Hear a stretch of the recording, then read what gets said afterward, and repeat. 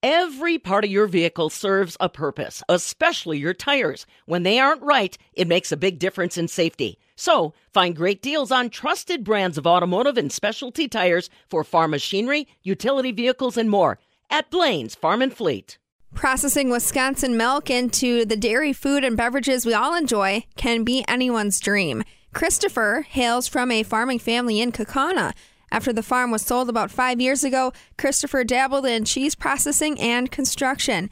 Today, he's been working for a year at Waupun Dairy as an inmate.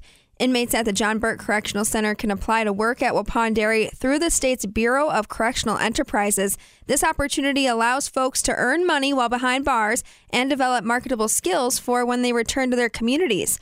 Upon release, Christopher hopes to work for Sargento. First, Christopher tells me about what he does at Waupun Dairy. I just palletize the 5 gallons. The spout, they put the spout in and it goes in a 5-gallon bag and it runs down the line. I just palletize it for the order amount.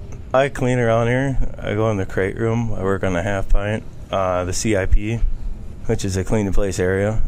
Unload the milk truck. So pretty much, I guess, Jack of all trades, master of none. How long is your day usually?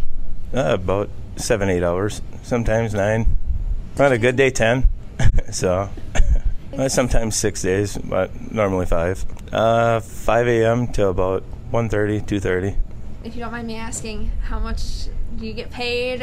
Where does your money go? $1.55 an hour. The state takes half of it from my tickets, and I put most of it on the phone to call home and canteen. So, are you irritated that your money's going to pay off tickets? Are you grateful that it's helping you pay some stuff off? It's good to get it all paid off. So, I mean, in all reality, it's something that is correct to do. So that way you're in here, so that way you can pay some stuff off. So, but I mean, the pay could be a little bit more. So, do you plan on, I guess, using this experience when you're done? When are you done? August of 2023. I was going to go to Sargento Cheese in Brilliant. So I'm already made it this far here, so I might as well go somewhere else and use it. Is that always what you wanted to do, or did this experience No, I come from construction, so I was working for a bridge company before I came in here. So, how did you get the opportunity to apply for this job? It comes from the source of the center that I come from, so it's either here, the farm, or a warehouse. You gotta do 30 days in-house and then 60 days outside, which would be either here or the warehouse or the farm. I chose here. So why? I dealt with cows enough. I know what they're like, so. So I guess, what are some of the perks of the job? What do you really like about it? Well, start there. People are easy to get along with. It's a pretty easy going day, so you always find something to do. I mean, it sounds like it. I keep myself busy. So, is there anything maybe you're not a fan of, or I mean, I feel like you must like it if you're going to go into it afterwards. But is there any, I guess, things you don't like about the job? No, it's pretty simple. So there isn't really anything to big down on. So, what does it mean to you to have this opportunity to be able to leave the facility and come here and put in a day's work? It's better than sitting there, I'll tell you that much. You don't have to stare at the same walls. So pretty much you get up to come here. For people that have never stepped foot inside of a dairy processing facility or even a farm, what do you think people should know about it? Probably the pasteurizing system. How the temperature differentiates, and how the piping runs and how it flutes through to get to where it's going. It's pretty complex, yeah. There's a lot more work into it than they think that goes into it. I mean, you walk through there's a lot of computers, everything, stainless steel. It's a little intimidating. So, I mean, you said it took you just a little bit to get used to it, but, I mean, what does it take to be trained in using that kind of equipment? It takes a little bit of time and using your brain a little bit. There's sometimes you mess up, but you can always work around it. So, what is the process from when the milk gets here to when it can go out to? Milk comes into the plant from the truck, gets put in a storage tank. From the storage tank, it goes into the separator. From the separator, it goes into a vat, which the vat puts it into the pasteurizer.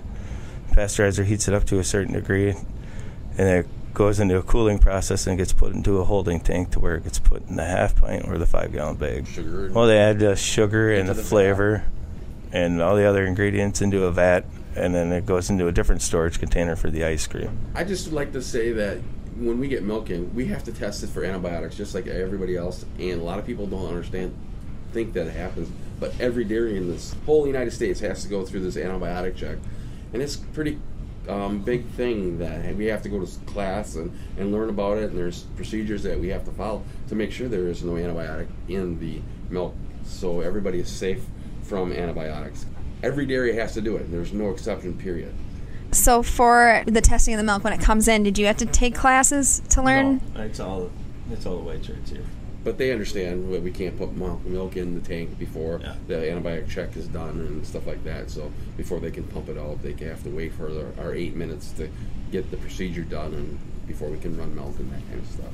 Is it surprising, just like when you're working in a food facility like this, how clean you have to be? Like, I mean, what is the process? You have to put a hairnet in. Do you have to have like separate boots? Like, how does that work?